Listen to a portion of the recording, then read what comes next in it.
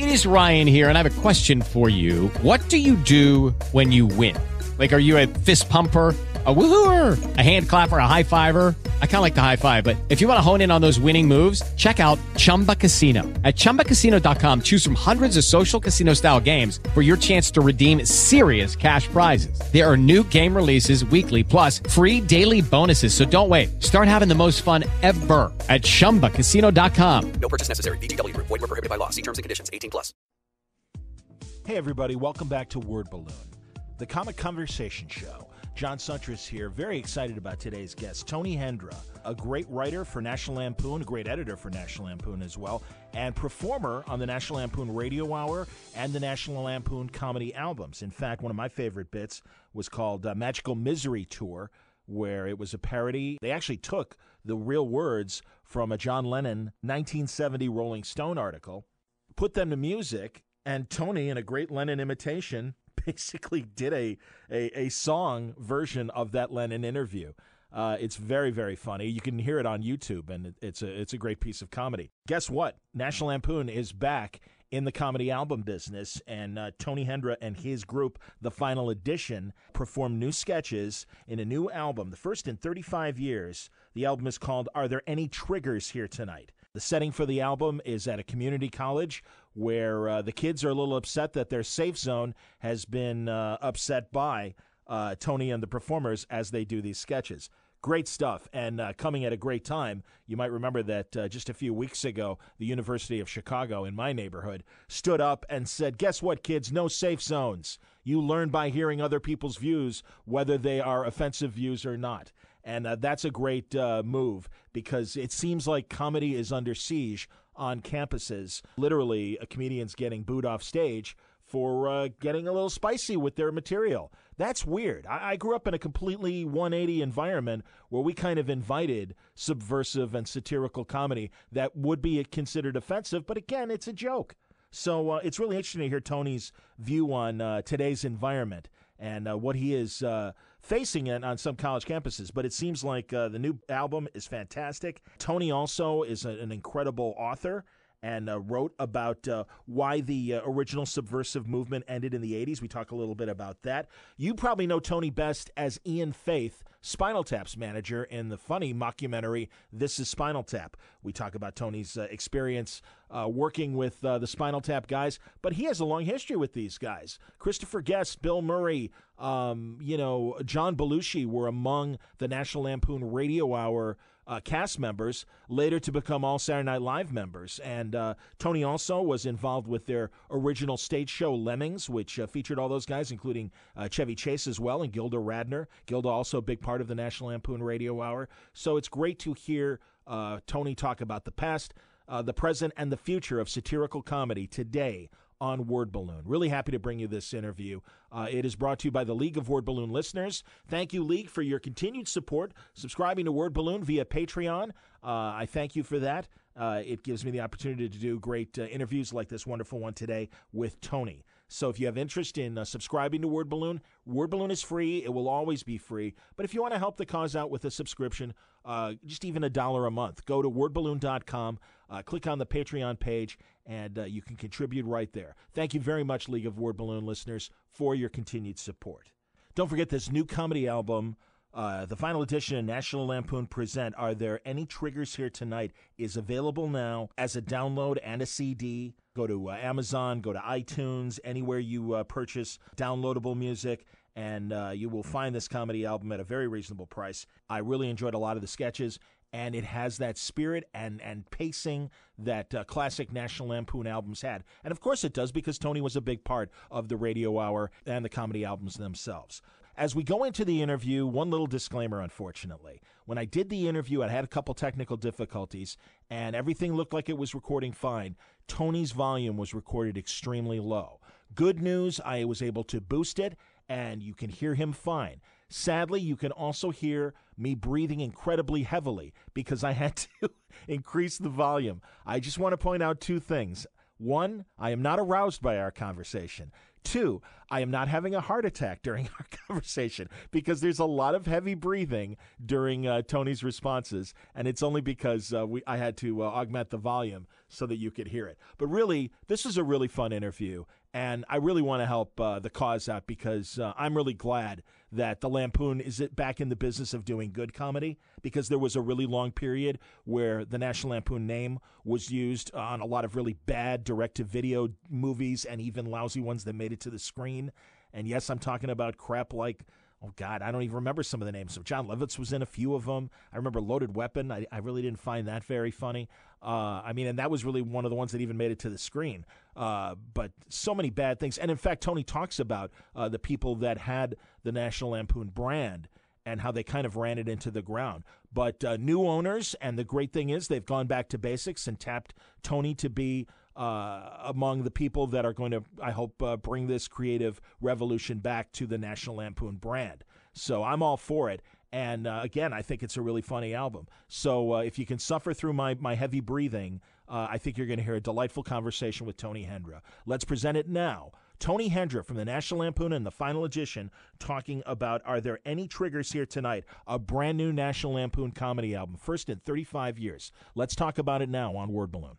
Man, Tony Hendra, welcome to Word Balloon. Now, as I was just telling you off the air, I am a longtime fan and am so thrilled that you're on the podcast. It feels like in this current environment, we need the cavalry of satire to come in.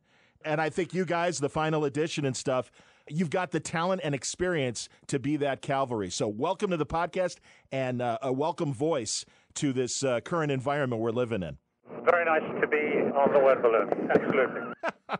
Honestly, this new album is great. I can't believe it's been 35 years since the last National Lampoon album. But honestly, man, the brand has really taken a beating in the last couple decades with some really lousy movies. So thank God you guys are getting back to your roots and doing what you did best. Yeah, well, that's really one of the intentions of the album, is certainly to try and resuscitate the brand a bit, because it's been the problem really has been that over the last 2 decades, as you mentioned, it's basically been the magazine or the company, National Lampoon Inc., has basically been run by morons and criminals, and quite often both. And literally criminals. The last proprietors before the current proprietors actually went to jail for kiting the Lampoon stock. One of them for 4.5 years, and the other one for life. Wow! So those are the kind of people who'd be making the decisions, about what to put the name on, and that's very sad, really, considering what we were in the glory years, and for a few years after that too. So it's very nice to hear you say, John, that Are There Any Triggers Here Tonight is continuing the line. Well, and you fall right back into your usual formatic patter and what made those sketch albums so great. And I didn't realize that your group, the Final Edition? Is that separate from the Lampoon? Tell me about that, because that's the comedy group led by you that is performing all this material, right? Yes, exactly. Well, for the Final Edition, I founded the Final Edition about 5 years ago, and the first thing we did wasn't on radio. It was to do a parody of the New York Times by doing it, because you remember 5 years ago, 2011 and so forth, everyone thought the New York Times was going to go under, finally. It's going to go out of business. Yep. So we decided to do the Final Edition of the New York Times. And it was great fun. The building's on fire, all the editors are running for the hills. and that was a big success. We did it with Slate, and got hundreds of thousands and millions of views. And then we decided we would sort of continue as the Final Edition. In other words, use that name to set up a group and a website that did satire in the tradition that I'm used to, obviously, which is the National Lampoon. And one of the great things that meant was that we could start a radio show in the tradition of the old National Lampoon Radio Hour, and that's what the Final Edition has come to be. The Final Edition Radio Hour has 2 wonderful casts, one in Los Angeles and one in New York. And we put out a weekly radio show on a number of platforms. You can find it on iTunes usually, and then so the time came when it seemed logical to put out an album, and what with all the fuss and trouble on campus about trigger warnings and safe spaces and microaggressions and speech codes of one kind or another, that seemed like a wonderful topic to get into, which is basically what this album attacks in its own special way. Absolutely. And that too is like in the tradition of the Lampoon. I mean, the Lampoon was first and foremost a campus magazine. I mean, with the vast majority of our readers were on campus. So it's only right and proper that we should go back to the well. Absolutely. I was a little brother, amongst my older brother's penthouses and Playboys, there were Lampoons, and I'm sure half the reason why he was buying it was for the tits. I won't deny that. But yeah, sure. And I mean, you guys knew it when you were making it as well. But that was my entry to the Lampoon, and I would just read those ridiculous letters to the editor, and just fun stuff. And in fact, your guys' first comedy album, you have an excellent performance. You parody the John Lennon, the infamous John Lennon 1970 Rolling Stone interview, and put it to music. Oh, dude! Which unfortunately we can't quote very much of. Well, this is a podcast, so you can swear if you want to. It's okay. Well, the one line which I always quote is which is fairly clean is. I was the walrus. Paul wasn't the walrus. I was just saying that to be nice, but actually I was the walrus. A lot of stuff like that. Well, and you would end these direct quotes from. It's interesting because really it sounded like I never really compared the actual interview that John did with your parody, but essentially you do it, and then it's great because every now and then you would just end a rant with a rhyming lyric and stuff, and it's so. Magical Misery Tour is the cut for people who want to find it, and it's from, was it Radio Dinner? Was that the first album? Yes, that was the last cut on Radio Dinner. Yeah. Oh man. Find it on YouTube actually. Exactly. But different versions of it. Oh man. So that kind of sketch comedy that we really sort of invented at Lampoon. I mean, a certain kind of sketch comedy. Anyway, it's not to say it wasn't done before. Sure. But we sort of took it several steps further than anyone else had done. I think even Second City, and that's what we continue to do in Lemmings, and also in the Missing White House tapes, all three of which I had a hand in. Absolutely. That's what we're up to with Are There Any Triggers Here Tonight? That's excellent, man. And I'm based in Chicago and read that press release that the University of Chicago put out. And honestly, I was so relieved because it's about time that a college finally stood up and said, "Hey, fuck you and your safe spaces. This is a place where you have to hear different voices that might offend you. But how are you going to really learn if you don't expose yourself to all the voices out there and make up your own mind on what's going on and what you choose to follow or believe?" Yes, I mean, I think that's certainly on one level that's a thing to be deplored because it's talking about the deplorables, but it is to be deplored. But there's also the even simpler thing, which is that why are you worried about trigger warnings in articles when there are 300 million triggers in the country and a lot of itchy fingers longing to squeeze them? Absolutely. It's just a strange response to a very polarized and dangerous time to be worried about these kind of things. So anyway, that's yeah. So we take that on. The album takes the form of a college concert that the final edition is doing at a small community college in Trickledown, Ohio, and basically the campus, the student body is offended just by the title of our album. They're immediately offended by the title of our album, and they accuse us of using sarcasm. And somebody says that one of the hecklers is actually heckling because he's a sarcasm survivor.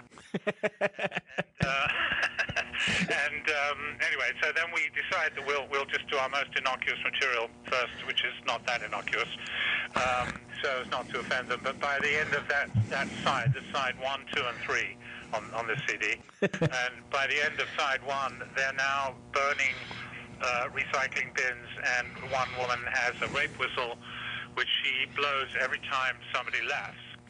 So and so it's like that. But then it continues, and we just sort of up the ante until basically at the end we've completely cleared the campus, and all you can hear is the proverbial cricket. But in the course of it, we do some pretty tough. In the course of it, we do some pretty tough satire, which I think is also called for. Agreed. Absolutely, man. No, good stuff. Great stuff. ISIS, Bernie Sanders' sex movie, which among my favorite bits. Absolutely. Healthcare. It's my responsibility to make you come as well. Yes. That was beautiful, man. No, it was great. That's the thing. You got great people working with you. I mean, the spirit is back. I mean, that's the thing. The vibe is there for a veteran that appreciated the old stuff. And I hope this is the beginning of more albums. I mean, you've got the final edition show, and I assume, do you test stuff out on the show and then put it on the album? How did that work? Yes, sure, absolutely. I mean, we've actually been doing the show now for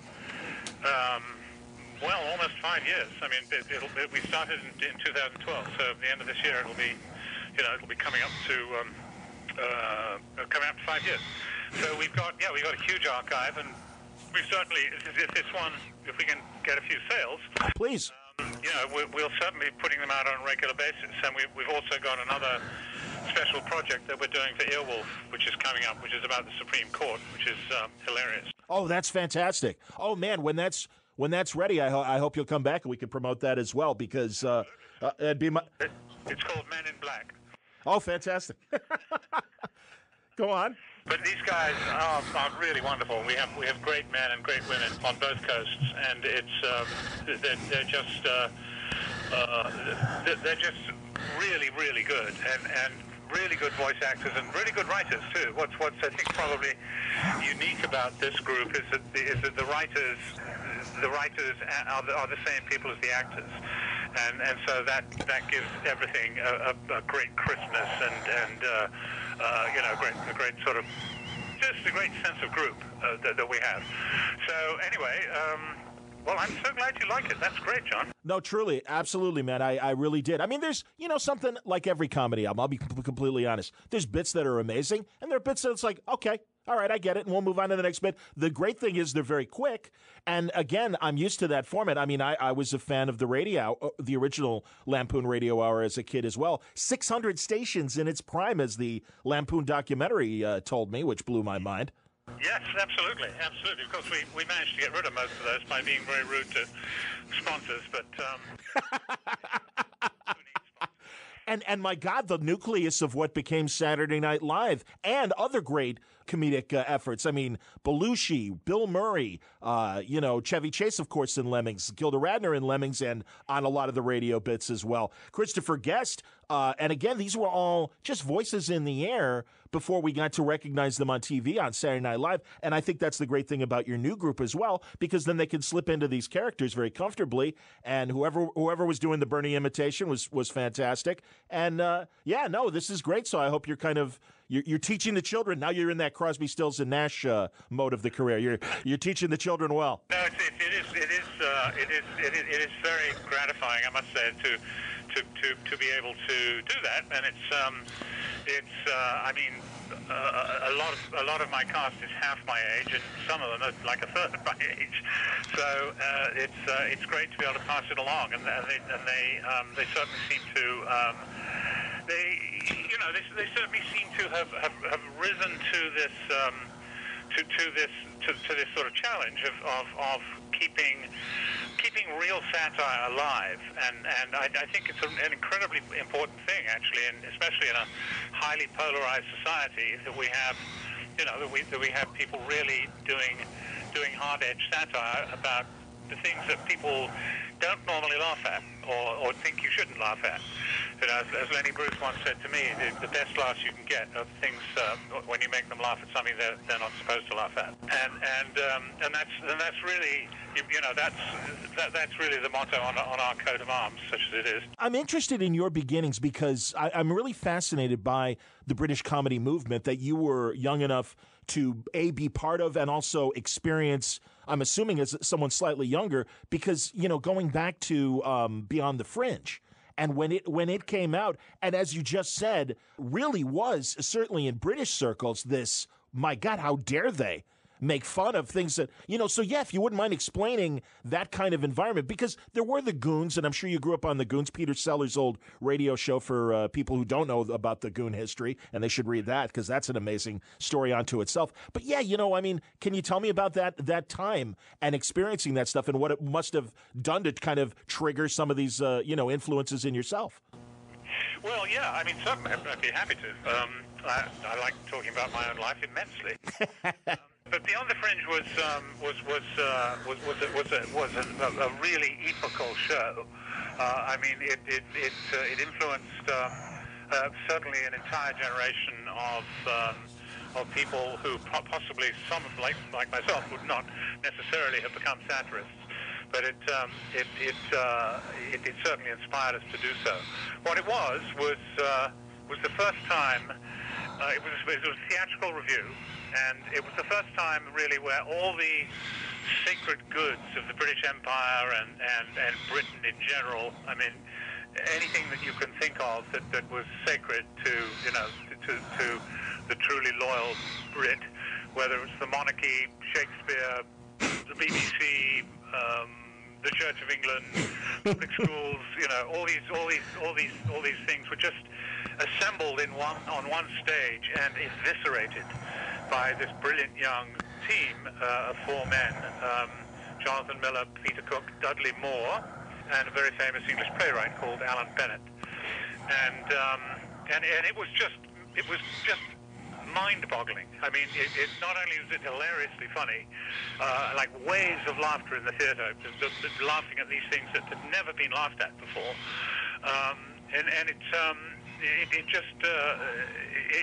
it was a huge hit. It came to Broadway eventually, and really spurred, I think, all the satire, the tremendous satire that came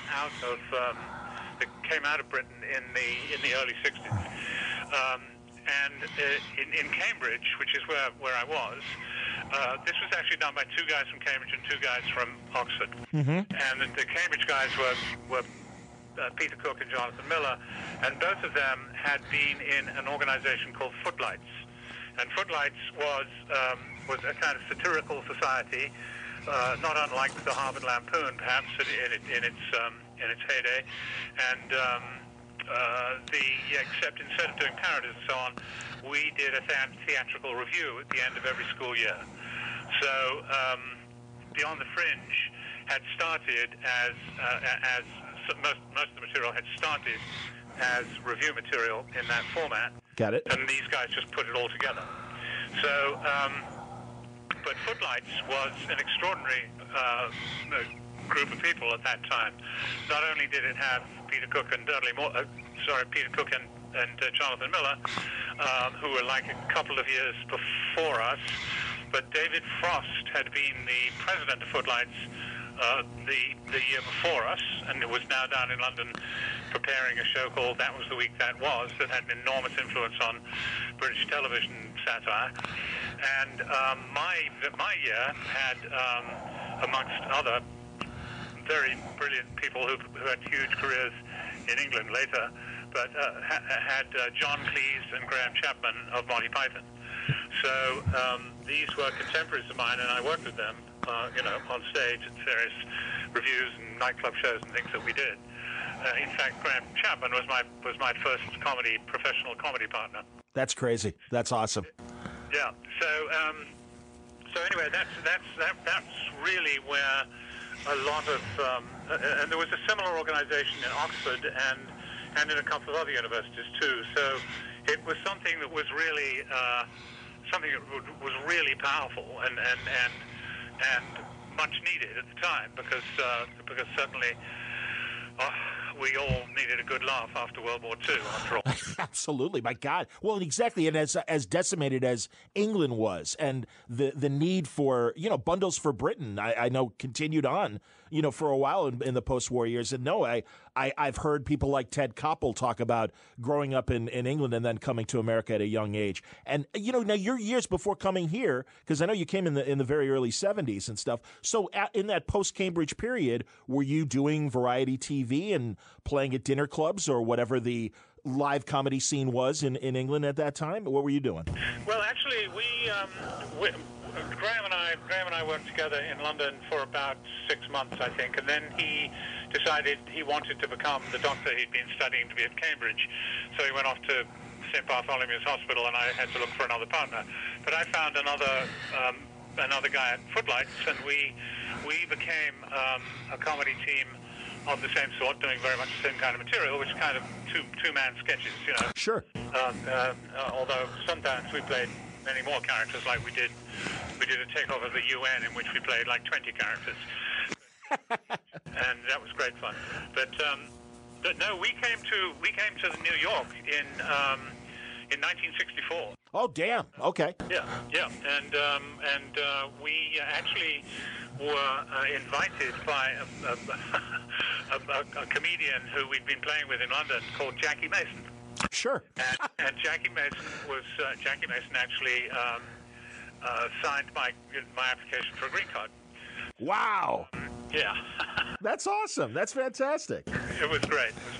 And we came here and we got off the boat early one morning, and by that night we were appearing at a place called the Bitter End, which is still there. Sure. The street, and got like 6 months of work. We appeared at a Hootenanny for about 5 minutes and brought the house down. And the first job we got was opening for Lenny Bruce 2 weeks later. Wow. At the Cafe Go-Go. So yeah, we've been rubbing shoulders with. I've been rubbing shoulders with the great and near great for a long time. That's awesome. You know, Lenny Bruce is a presence on the new album. Are there any triggers here tonight? And I'll let people experience it for themselves. But I thought that was pretty cool. I think we want to put in your podcast. All right.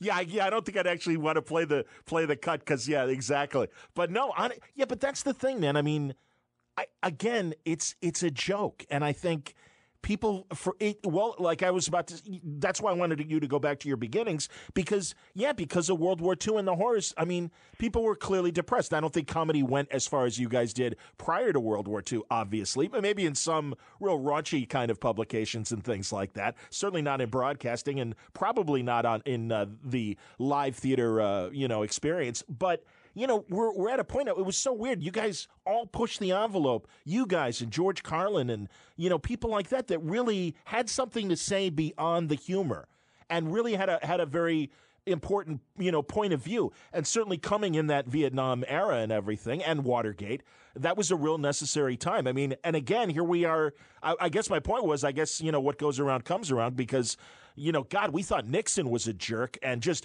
kind of a douche, and we really didn't know until Watergate how, kind of scummy. Well, I guess, again, I was a little kid, but we really didn't know until Watergate, the mass public, what kind of douche he really was. And now we've got a douche running for president, and it's like, well, and they seem to be okay with that. So, like I said, the satire cavalry needs to come back again to kind of say, no, really, take a look at these guys. And thankfully, there have been things like Daily Show and John Oliver's great show last week tonight, and Samantha Bee and people like that.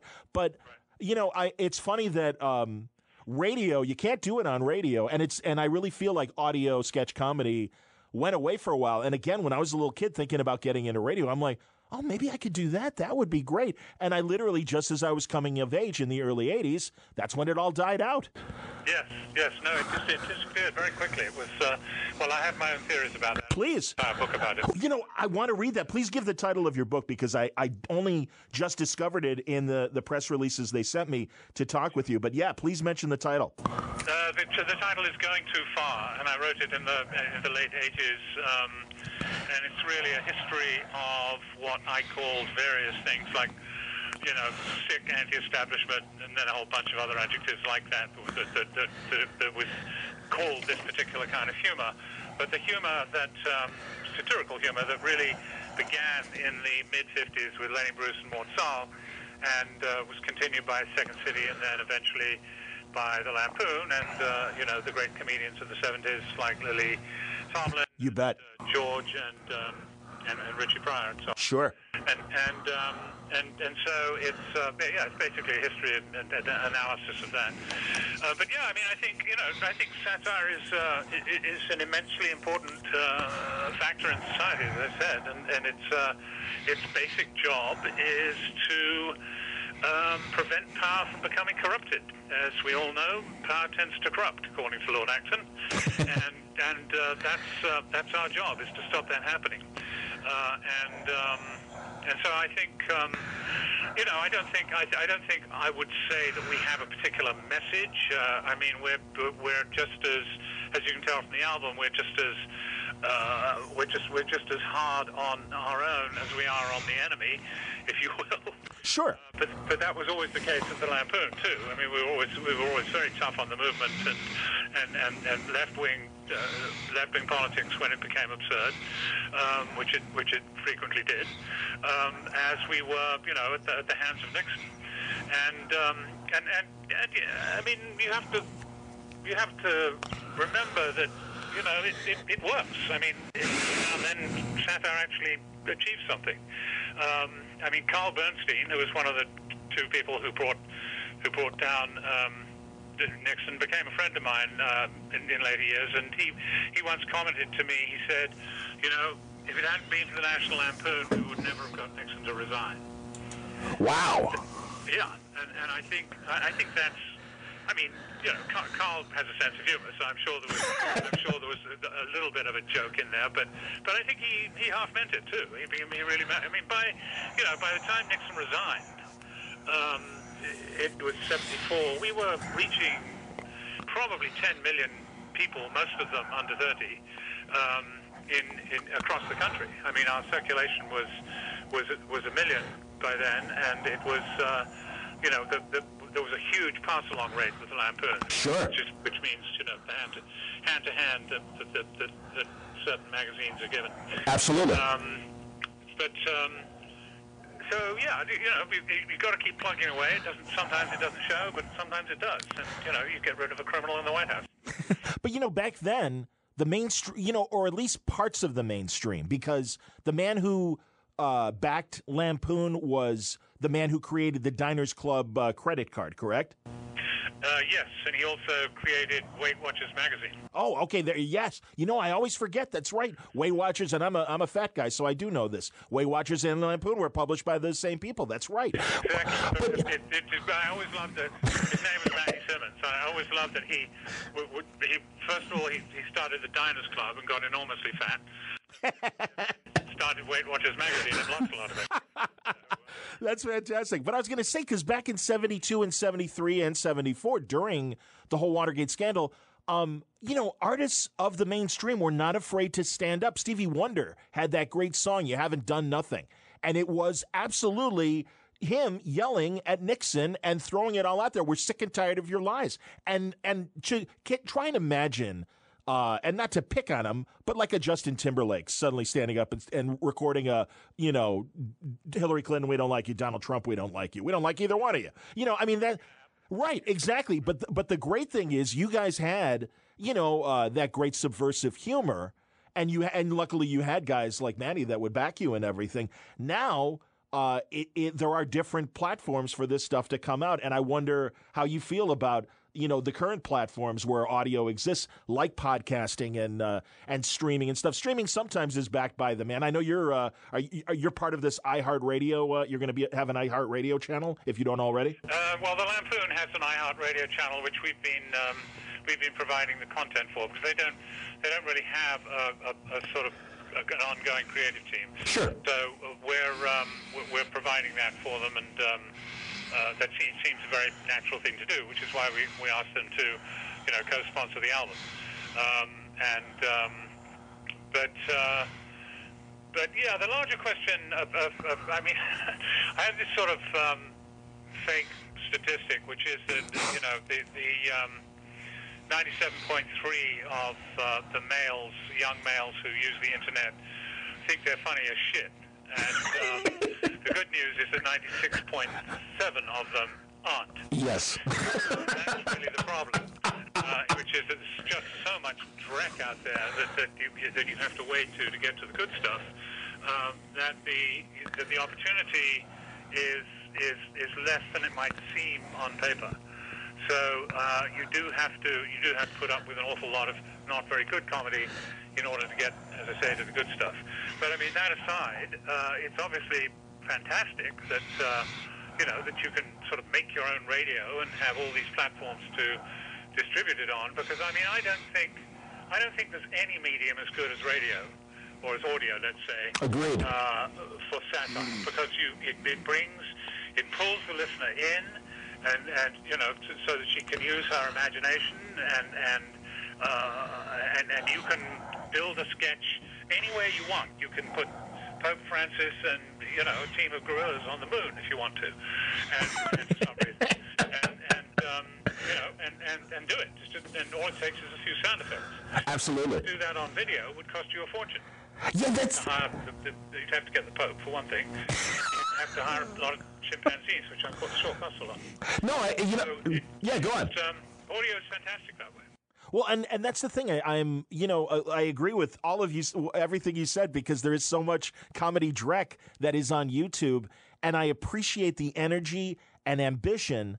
But what's missing is, they got to get their 10,000 hours in to actually get funny, first of all. Right. But then also, like you say, you can do anything with audio, and that seems to have fallen by the wayside. I mean, God, I have a daytime radio job, and CBS Network is selling its radio division to buy into a movie company, and radio has homogenized itself to it being very inconsequential beyond local news and maybe some entertaining talk, but certainly not the challenges that I guess you guys even faced doing a funny radio show back in the Lampoon days with the FCC. But I mean, it's just, I don't know, it's hard. But thank God now we do have podcasting and stuff, so you can gather an audience. But it's tough to find you. I didn't know that you had been doing this final edition stuff for the last couple of years. The last thing I heard you on was on an NPR panel show a couple of years ago, and it wasn't even something that my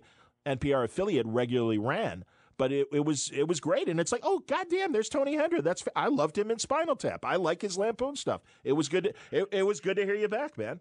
So Well, I mean, it's very difficult. Well, that's what I mean. With all the noise going on, it's very difficult to stand out. And even if you've got, a track record, it's just there's a lot of noise out there. Sure. So it's anyway, yeah. So it's kind of splendid that we've got this album out. I mean, I'm deeply grateful to my people, all of whom work pro bono, which is amazing, and have done for years, and are just the most talented people I've come across for a long, long time. Do they ever perform? I mean, are they stand-ups as well as radio or audio actors? I mean, and do they take some of this material and do it on the road if they are stand-ups themselves? Well, I don't think certainly some of them have. A lot of them, in fact, my partner Jeff Kreisler is a working comedian and has he's got a number of awards, in fact.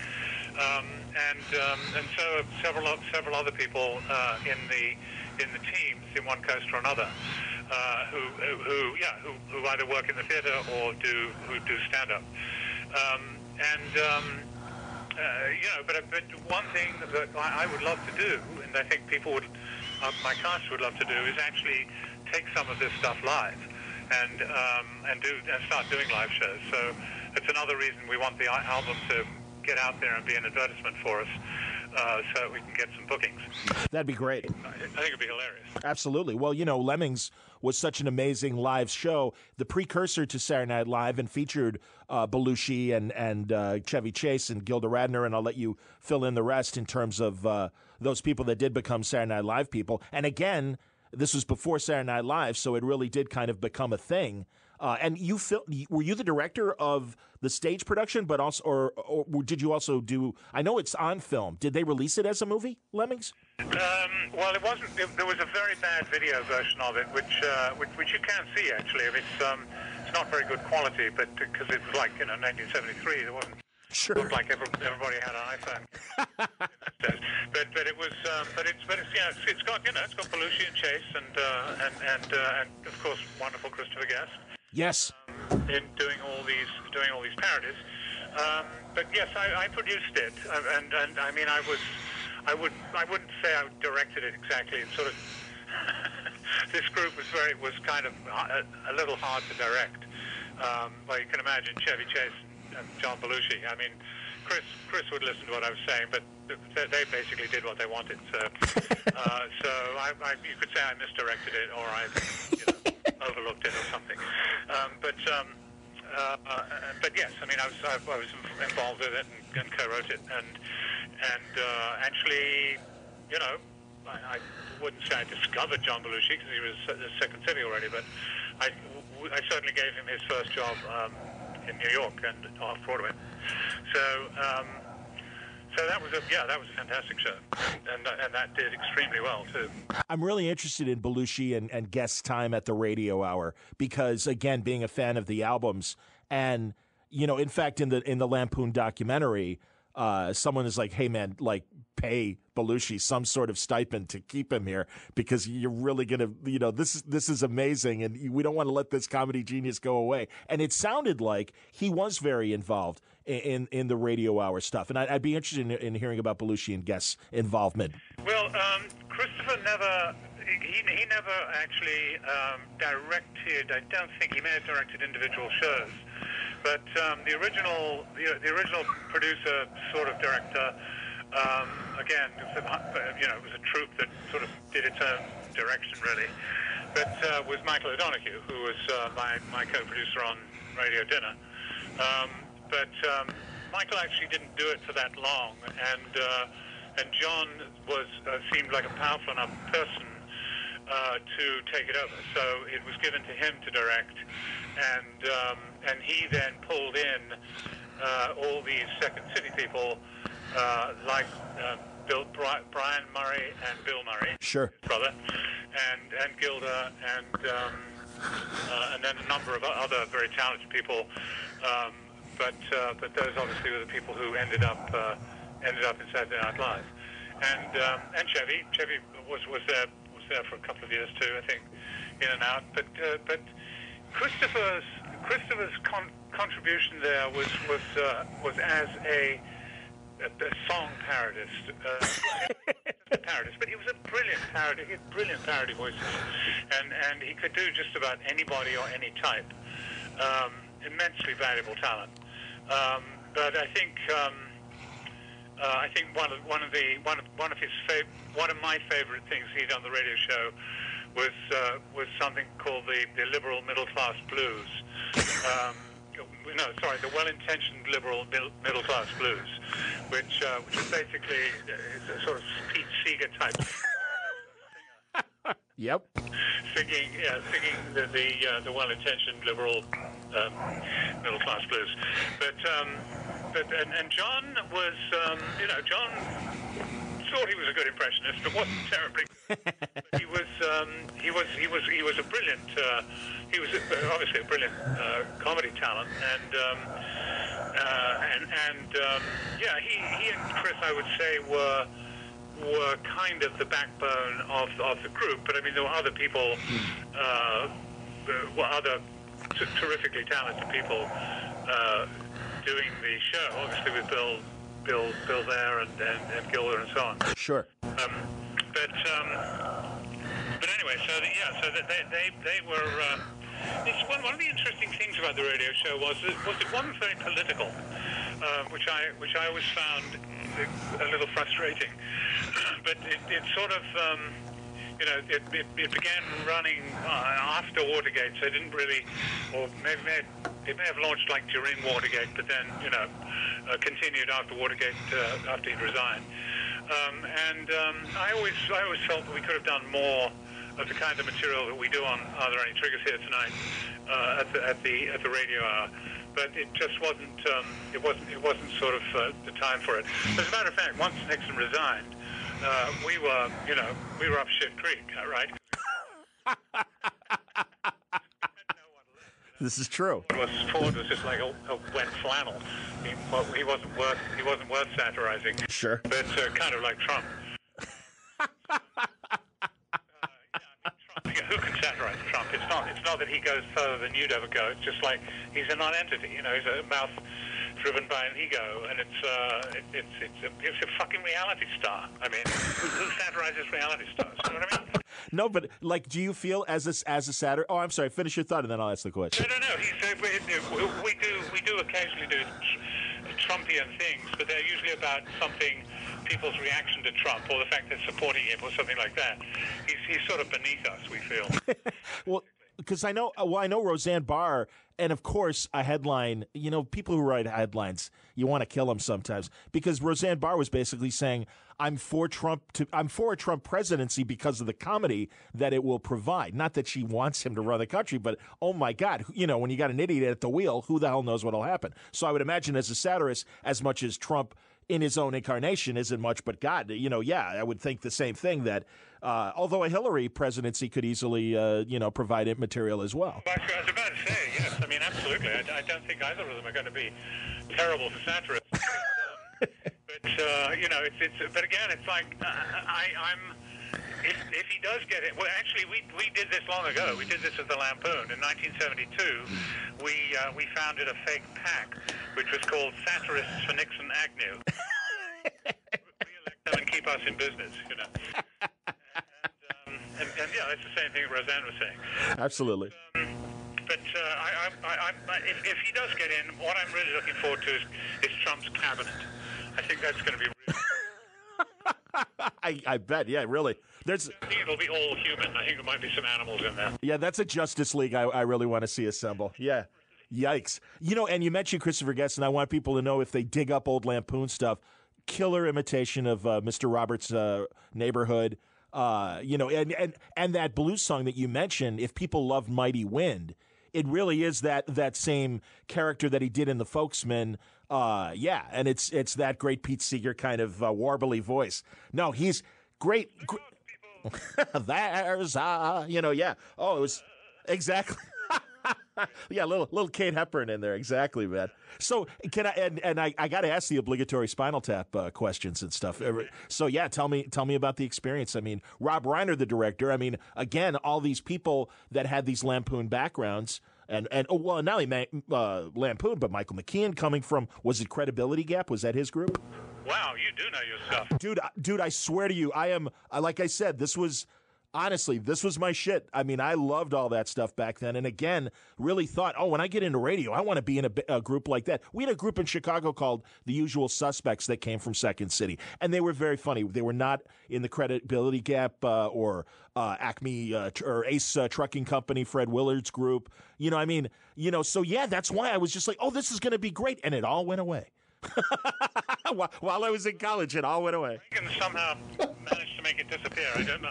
He didn't make me disappear, but I mean, I kept doing it. But and George kept doing it, to his eternal credit, George Carlin. Oh yeah, of course, yes. But somehow the Reagan sort of made it all disappear. But you should read my book to find out why I think that happened. No, I really do. I absolutely, and I have the full title for people. It's Going Too Far: The Rise and Demise of Sick, Gross, Black, Sophomoric, Weirdo, Pinko, Anarchist, Underground, Anti-Establishment Humor.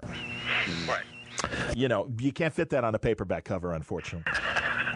But so tell me about Spinal Tap, because again, in this void, or what seemed to be this void, at least this piece of satire manages to come through. Yes, I mean, and it is satirical. I mean, a lot of it's parody, obviously, but it does have its satirical moments. But anyway, so the way it happened was the way I got into it was through Rob, actually, who was an old friend of mine from even before Lampoon days, when I lived in California. I got to know him, but and he too was in a group called The Committee, which was an offshoot of Second City. Yes. So he called me up one day and said, "Look, we're doing this takeoff of a really bad British heavy metal band, and we'd like you to be the manager. This real, sleazy, untrustworthy character. It's perfect for you, Tony." And so I said, well, that sounds great. Can I see a script? And he said, no, we're going to improvise it all. And, of course, Rob and all the other guys were used to doing improv. And I'd never done any at all, believe it or not. I was terrified, but I did say yes, because it just seemed like a great, fun project. And really, the rest is history. I mean, we instead of writing a script, we improvised about 20 minutes of what would probably be in the eventual movie, scenes that would be in the eventual movie, and that was our kind of calling card. And Norman Lear became the producer, who obviously had produced All in the Family and a number of other great series in the 70s. You bet. Particularly because Rob Reiner was a star of it. Certainly. But and he produced this as Spinal Tap. What can I say? The rest is history. That's great, man. Yeah, no, really tremendous stuff. And again, yeah, probably the thing that you're most known for. But it's great that it's like, instead, and I was, I likely am saying this in the introduction, you're that guy. Because it's like, oh, he was Ian Faith in Spinal Tap, their manager. Oh, that guy. And, oh, yeah, he did that John Lennon bit, that was the Rolling Stone magazine. Oh, yeah, that guy. And I mean, that's fantastic. So I'm really glad that you're. So yeah, but less people bother you then when you're trying to get somewhere, and so anonymity has its benefits. I certainly can appreciate that. As we wrap up, I just want to know, because one of the projects that I hear you're working on through the information given to me is a possible scripted program based on those early Lampoon days. Is that right? Yeah, that is true. I don't want to talk about it too much because I regard it as bad luck. I understand. But no, I've been working on a series with a wonderful writer who was actually part of the Lampoon, called Janice Hirsch, and Janice has an enviable and long track record in some of the best comedy that's been written in Hollywood in the last 30 years, which includes Frasier and Murphy Brown and Will and Grace and lots of other stuff in between. So she and I have written, we've written a pilot and a couple of episodes. That's great, man. I'm really rooting for you guys, because I really think that creative time, and again, I guess everyone's childhood is their golden age, but it just seems to me, as someone that was younger, growing up around this stuff and hitting adolescence as you guys were kind of hitting your peak and stuff, that really was an interesting creative time. And I think it's something that HBO tried to do this year with Vinyl, and, I kind of misfired. And it's like, yeah, but, again, publishing, I know too, I talk to cartoonists on my podcast as well. And I know that, God, and again, the Lampoon, my God, you guys had some of the people that I've talked to, Russ Heath and Neil Adams, and, some of those wonderful, superhero cartoonists that were also drawing incredible satire for the Lampoon back then as well.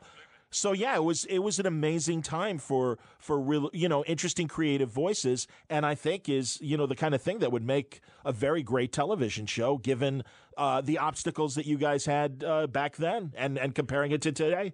Yeah, absolutely. I mean, I think the sort of bottom line here is that without being sort of precious about it, I do think that these times are very similar to the 70s in the sense that there's deep polarization, deep anger, and I don't want to get too serious about it, but I think there's a lot of things are very similar, and that's one of the reasons why our humor ought to reflect that. And I hope, I hope the final edition isn't the only organization that decides to take satire to a new point. But that's certainly what we're up to. Absolutely, man. No, it's I'm glad you're back on the front lines on the fight. I think speaking for the audience, we need you. So no, this is great. Again, are there any triggers here tonight? Like the famous Lenny Bruce routine.